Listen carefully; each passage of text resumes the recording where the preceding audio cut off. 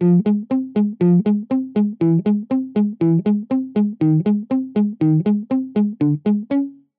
to Cairn Commons, a biblically minded podcast highlighting the people, conversations, and ethos of Cairn University.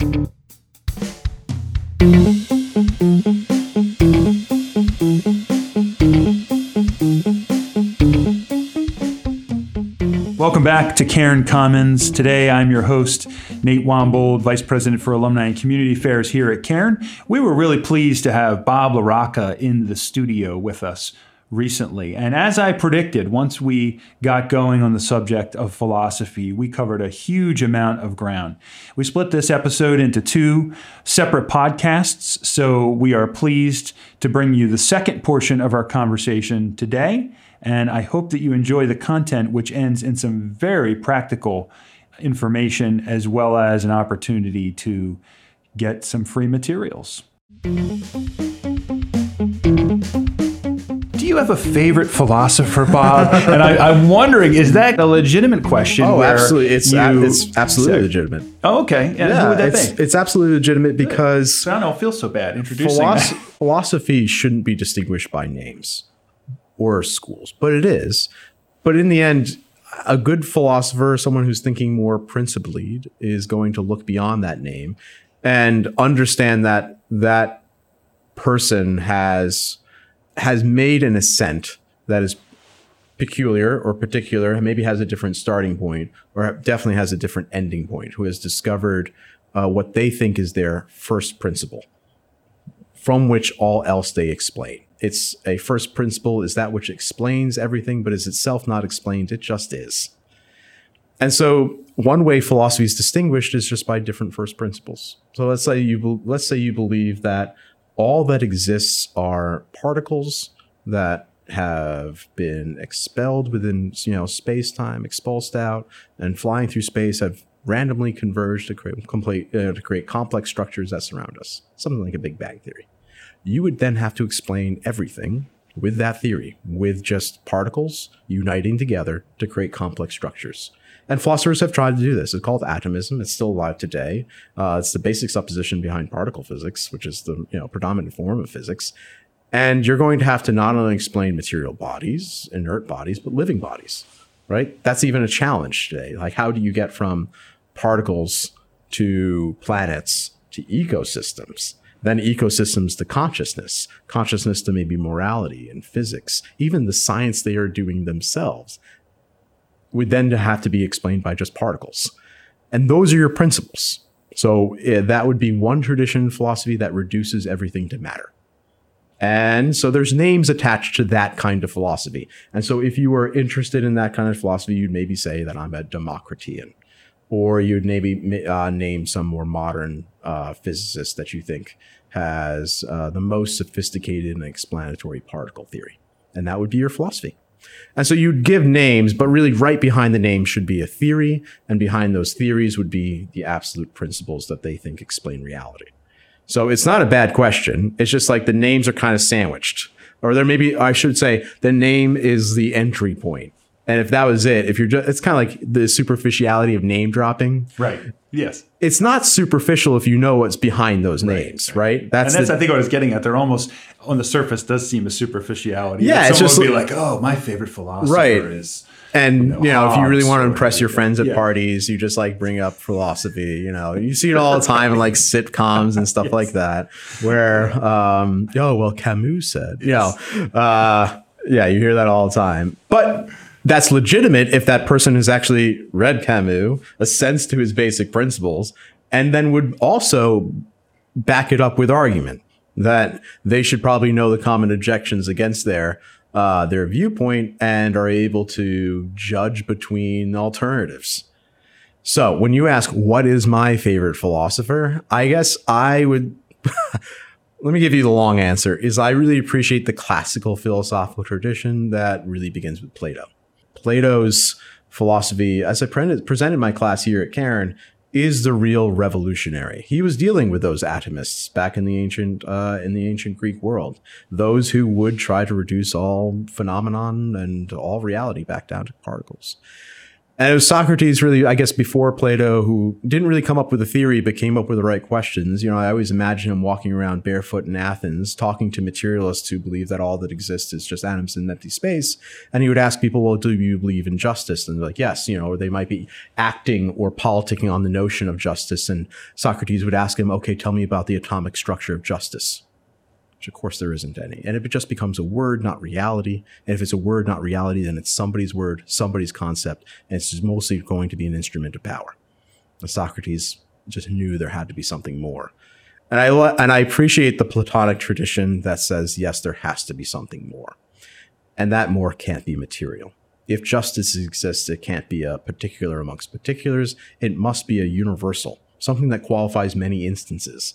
But a universal itself, if not particular, can't be material, therefore must be abstract and immaterial. There must be abstract and immaterial beings, principles, that if I'm going to explain reality, I need to transcend the world of sight and matter.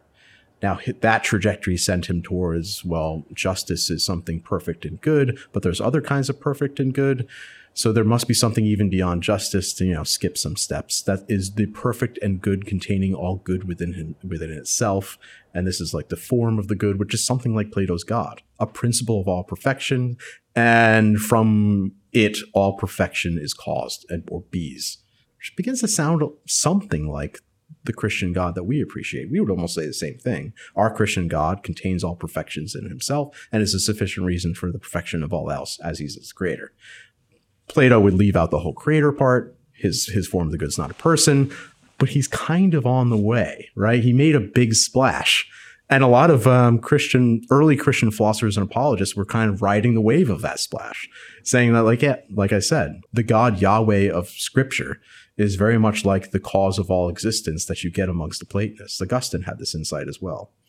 So I appreciate that Platonic tradition. Now, beginning back in the 4th century BC, in my opinion, that Platonic tradition that was begun there reaches its zenith in the Middle Ages, where now you have a synthesis between Greek philosophy and Christian theology, and Thomas Aquinas is taking Plato's form of the good and saying that this absolute principle of all that is actually is itself, being itself, he who is Yahweh, revealed to Moses of old, who's also the philosophical principle of all existence. And he is absolute, subsisting, cause, and that is the explanation for all else, all other reality. This absolute cause has all the perfections of their beings, particularly intellectual beings, and therefore it has intellect and will. And the absolute principle of all existence is God's will to create. That to me is the most explanatory philosophy that I've ever encountered. But I don't think just Aquinas invented it. I think he's bringing an ancient tradition in light of Christian revelation to its most powerful and clear expression. So I guess I appreciate there's a lot of steps in between. So if I just named Aquinas, I would almost just, you got to show your work, kind of like in the middle school math class. Yeah, that's the backstory. And so there's a whole backstory in between. That's about 1,700 years between Plato and Aquinas.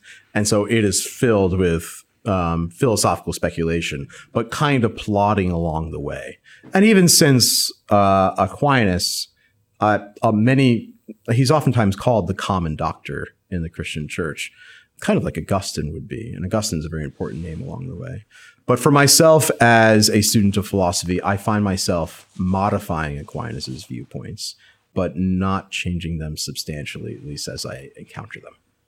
So that's where I am philosophically. But that's just it, is that there will be friends of mine, especially, that are very skeptical of the medieval project. And their skepticism could be justified. But if I'm going to call myself a student of philosophy, I have to accept their skepticism, welcome it, and hopefully be able to gently, winsomely, but convincingly answer it. And so I don't think that Christians can just say that through revelation we have transcended the history of thought. We're in it. And so, that is a matter of choosing names. It's okay to have a favorite philosopher. But then that's where the dialogue begins. Right. that's where that communal aspect. With all of the virtues that are attached to it. Virtues both natural, like wisdom and prudence, but also Christian virtues like love. Love for your brother, as in the context of that discussion.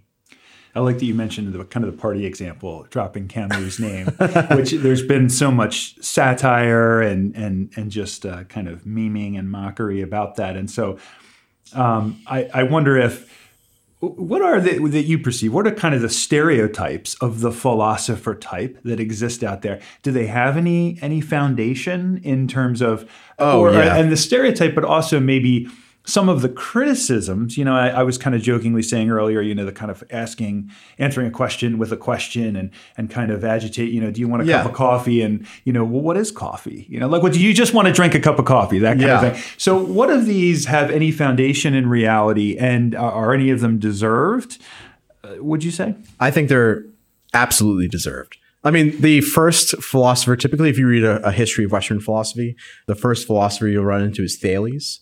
Thales is around 600 BC, and famous in the ancient world. Thales was an astronomer. Like back in that time, there wasn't much of a distinction between philosophy and cosmology and science, and so Thales was also an astronomer. And a famous story is that Thales fell into a well while walking around looking at the stars. That sums up the personage of the philosopher pretty well, and that is just not practically minded. Socrates, more or less might be called a bum today. I don't think he had much tradable skills. He was more or less living unemployed, walking around asking people tough questions. So there is definitely a trope. It's not unlike our Lord in some ways, though, right? Is that he had something to say. He had questions to ask.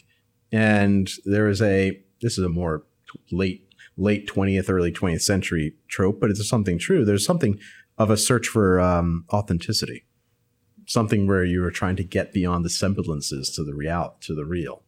And so it's not, I don't think the philosopher is going to say, when you ask him if you want a cup of coffee, they're not going to ask, they shouldn't say it, because it'd be a superficial and probably directionless question like, what is coffee? But like I brought up that notion of propriety earlier, and you hear this all the time, especially with like parents, like, well, you shouldn't do that because it's inappropriate.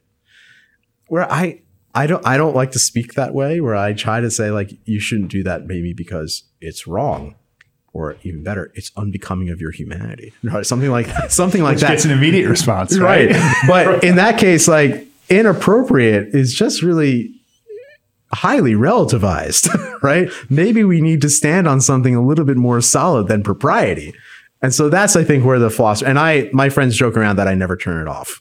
Like I can't, like I am constantly trying to drive the conversation that way, more or less because there's an intolerance of presumption. And that is philosophical. That you'll never get to the end of that. That's good. And you're being authentic too.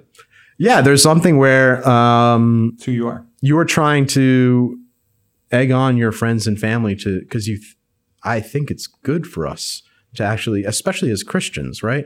Is that as Christians, part of discipleship is just being deeper. And for us, that depth is spiritual, not just in terms of explanation, but you should be reducing or at least connecting your behavior, your words to some higher mission. And so that you can see how the tracks are different between the philosopher and the life of Christian discipleship. And I'm not going to say even philosophy is absolutely necessary for the purposes of Christian discipleship.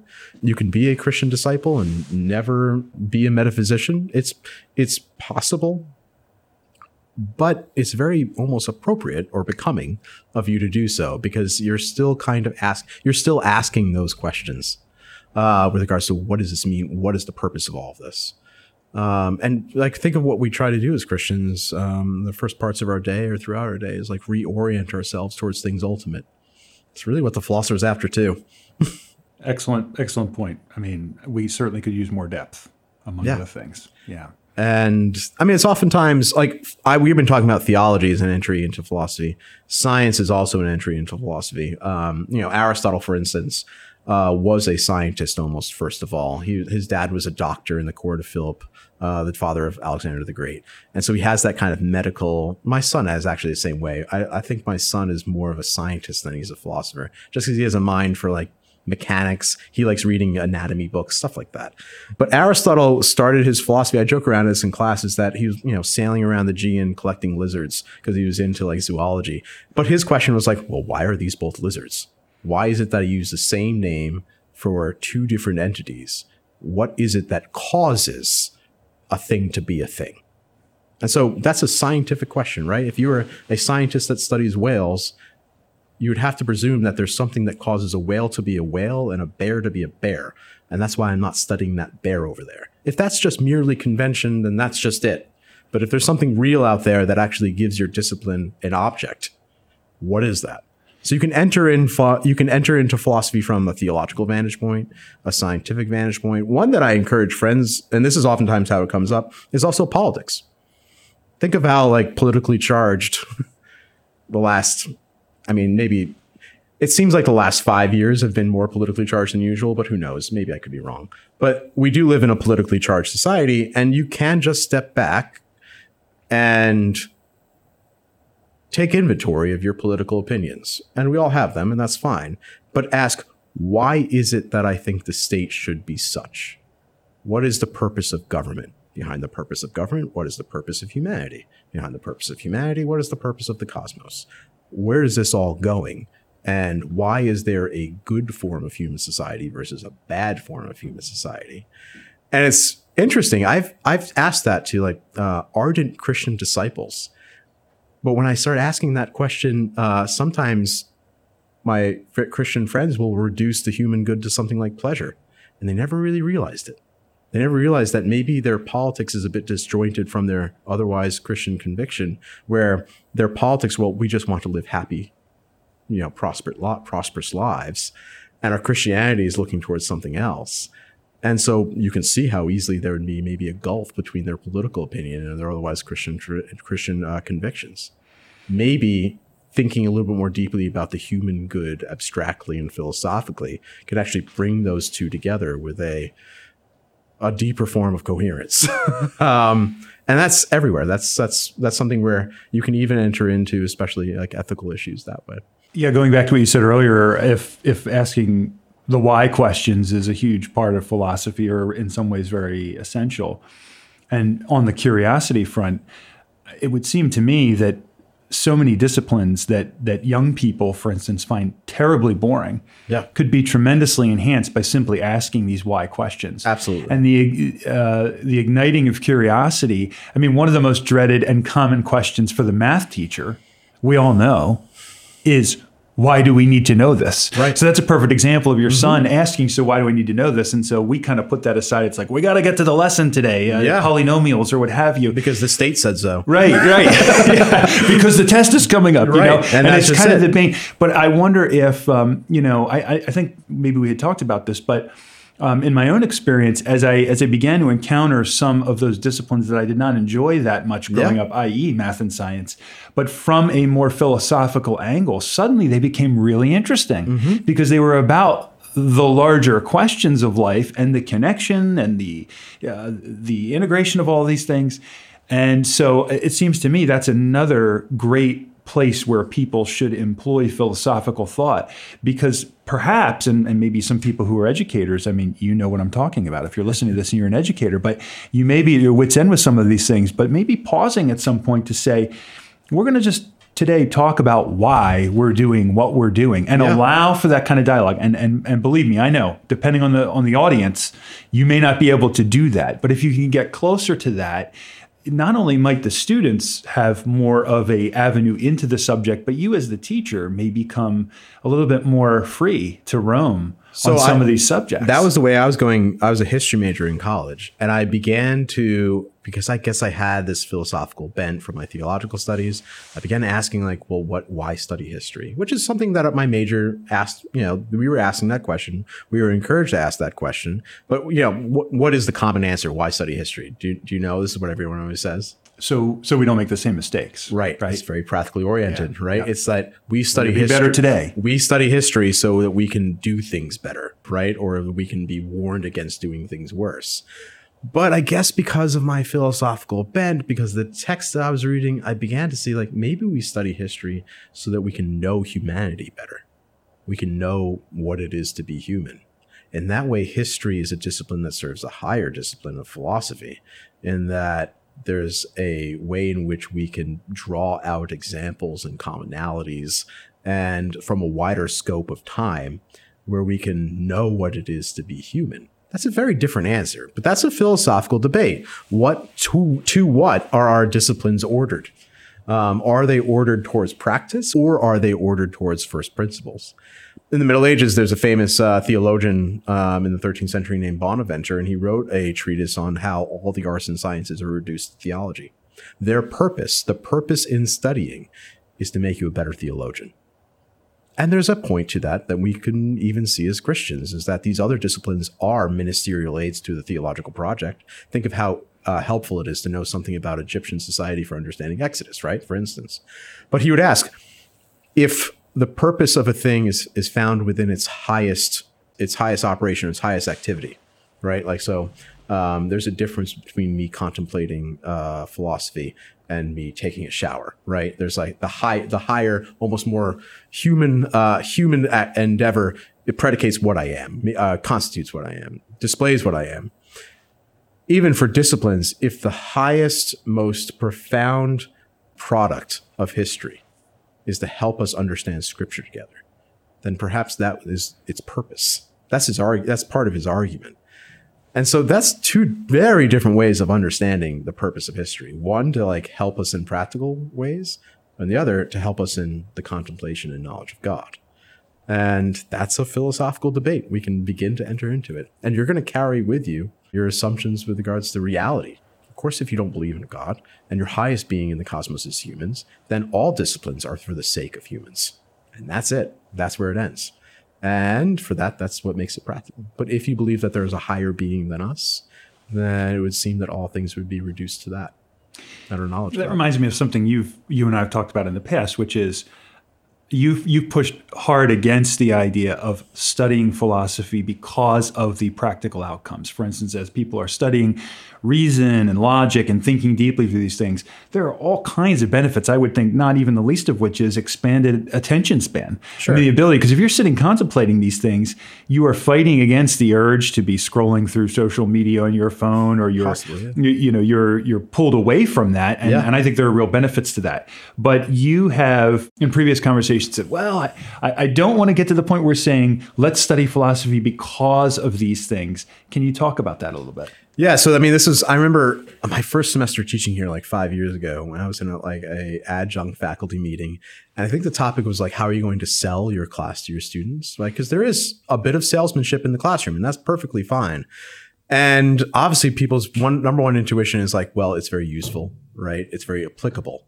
Philosophy is just different because in some ways it actually draws you away from the applicable. It draws you away from the, how it works out, and draws you up towards something that is higher than yourself, higher than, take let's say there's a scientist that studies fish. That science is ordered towards knowing something lower than us, fish, a lower being. I'm working with a Platonic hierarchy of natures here, but I'm pretty sure everyone would be sympathetic that there's, especially in a Christian audience, that there's higher beings and lower beings. That's why we can eat fish and not people. Right? And so your science is ordered towards something lower than us. And when your science is ordered towards something lower than us, there's a way in which the beings you're studying are ordered towards us. And so there is a practical outcome to studying fish. It's for the sake of knowing fish, but it might be also for the sake of preserving the oceans, right? Preserving fishery, fish stock, or what have you. Medicinal purposes, things like that. Because we believe that the lower is ordered towards the higher. But philosophy studies things that are higher than us, not lower than us. And so the question there is not how these first principles are ordered towards humans, but it's how we are ordered towards them and their purposes.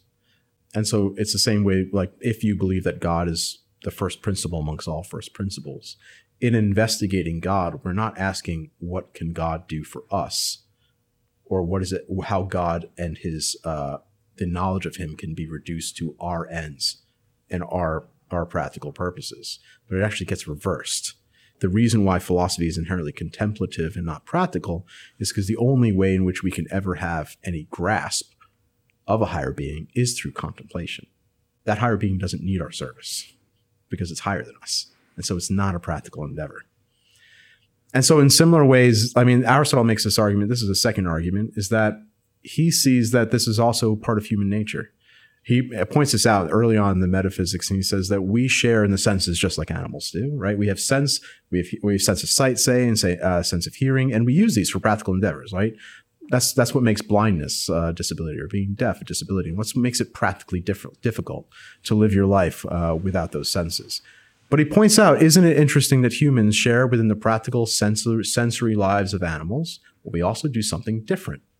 Like, say you're riding on the highway and there's a scenic overlook coming up, right? And it's just maybe the golden hour and sunset. You might pull over and just look at it. It's actually got in the way of you're probably on your way somewhere, and it's now obstructing your practical end just to look at something. Now, let me ask you this. Let's say you have your dog in the trunk. Like, you know, in the trunk, a hatchback or an SUV. Well, I mean, that's where what are you saying, Bob? That's where I keep my dog. Do you get your dog out to see the sunset? No, he doesn't care, right? Because that dog, his senses are just for sight. The best a dog I think my dog does in terms of taste, know that like the steak piece that falls on the floor is better than air food. But that's even probably survival instinct. That steak is maybe more appropriate food than whenever I feed them. But even otherwise, like, what survival instinct is being expressed when we just look at a sunset for the sake of looking at a sunset? Take like music, right? Dogs, cats, humans all use our ears for the sake of practical endeavors. But I'm not like showing my dog my favorite album. But I have shown my son and my daughter, right? Because I think that there's sounds that are worth hearing just because they're good. They're beautiful.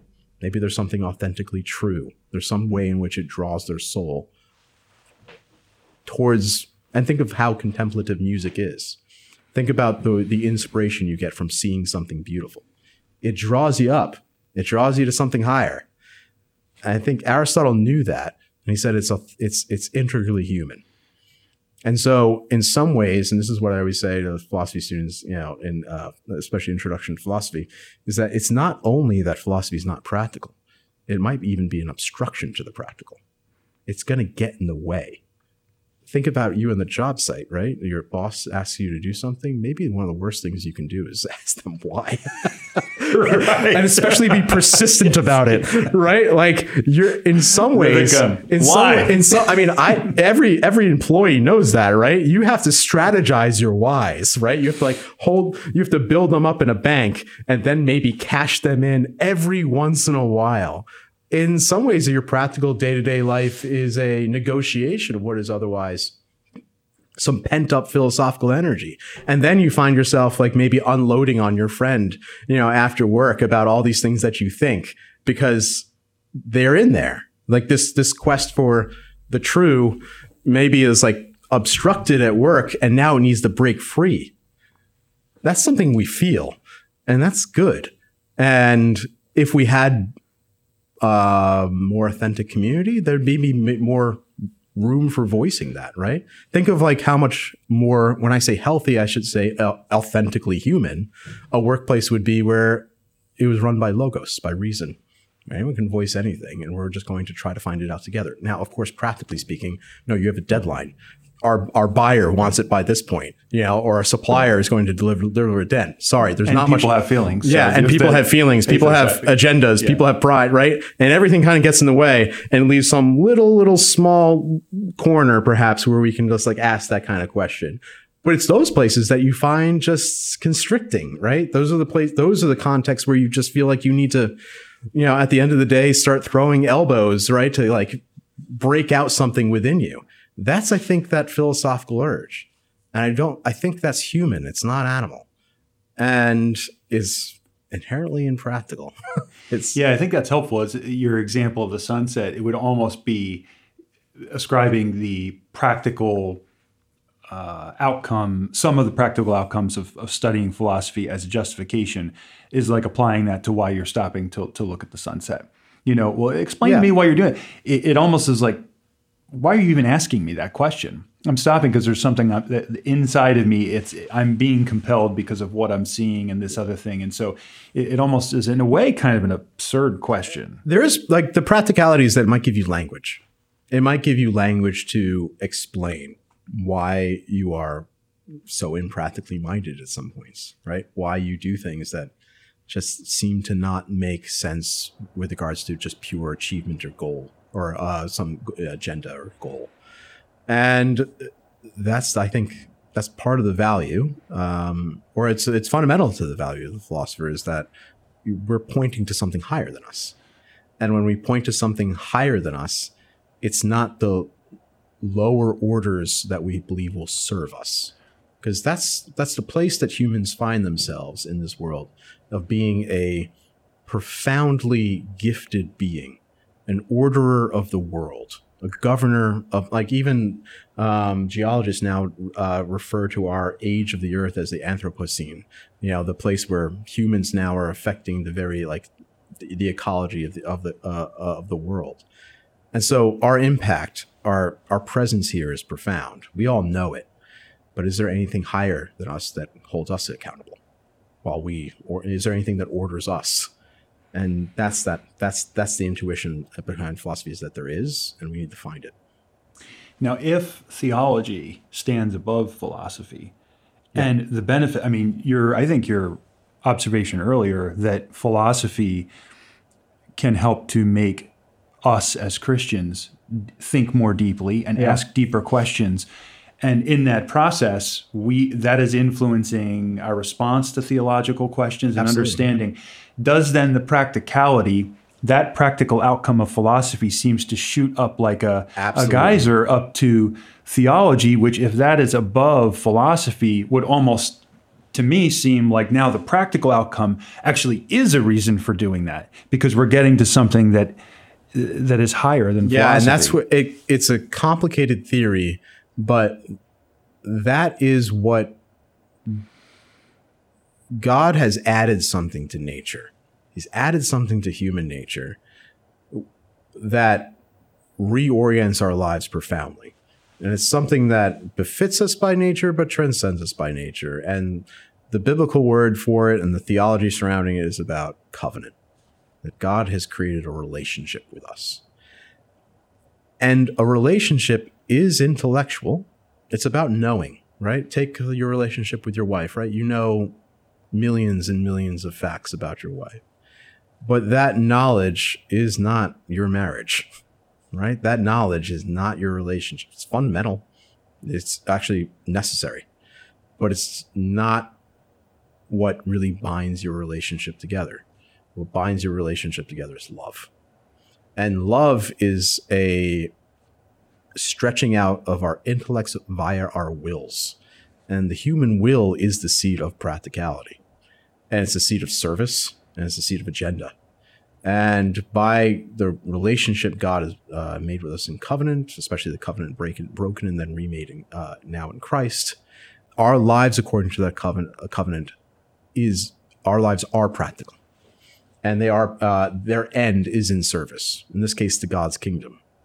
But that's where you have to distinguish between philosophy and theology. Philosophy is not ordered towards relating to God that way in itself. But I do agree with that 13th century theologian that all arts are reduced to theology in some way. And that philosophy, while we are rational intellectual beings, I believe we have a rational intellectual end. But God has enhanced that end to not only give us knowledge of himself through revelation, but a relationship with himself through covenant. And that you have this profound faculty that really is a biblical doctrine called the heart. And I don't believe that philosophy actually satisfies it.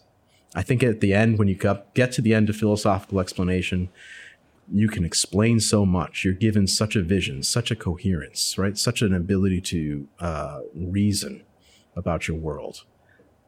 But in the end, I think, at least the biblical witness that is that God is this is Augustine's point, is that God created us for himself, and that in relationship with him, which is something more profound and gets beyond just knowledge. And it is a practice. It is a way in which we are submitting our wills and looking to the ends of our actions in God through Christ. And it's through him that we know our labors, and including philosophy, is not in vain. So that's just, it's different. It's more profound. It's higher and speaks better to our end. That's what makes theology so much of a higher science than philosophy. And whenever I say that, I make this point in apologetics, and by that point, a lot of the students have had me in philosophy, and they know how much I love it.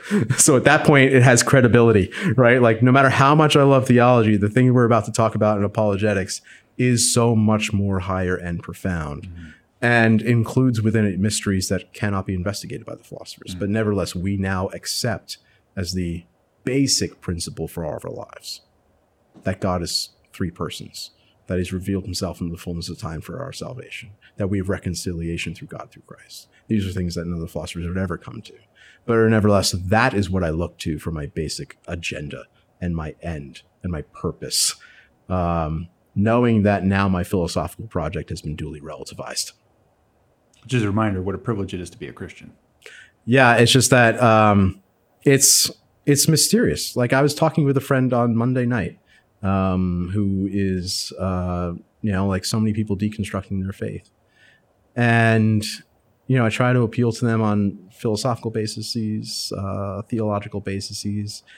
But it is always a reminder of just what a supernatural gift faith is, where I'm trying to commend the faith that we once shared. And what is, for me, it's the faith that's still alive within me. But I find that my philosophical reasonings just are impotent. All I have is my prayer and the hope that the Holy Spirit will use me in whatever way. But it is different. It's supernatural. Philosophy is natural.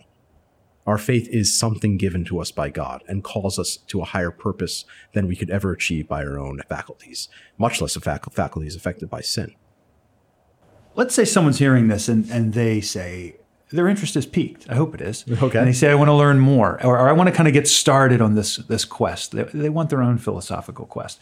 What do you recommend people do in terms of reading? What are some practical steps that they can take to begin the studying philosophy and thinking philosophically, and as you said, being a philosopher? I gotta say, I just actually had a conversation with a student this morning about it, and I'm not shameless in vindicating, my own job, but I really do believe that there is something about philosophy class. I know that's not open for everyone, but it's difficult for me to imagine getting into philosophy without instruction. So one of the most important ways to get into philosophy is to find a philosopher, somebody who has studied it already, and seek guidance. Like I mentioned earlier, you can't just, you're not supposed to do this on your own.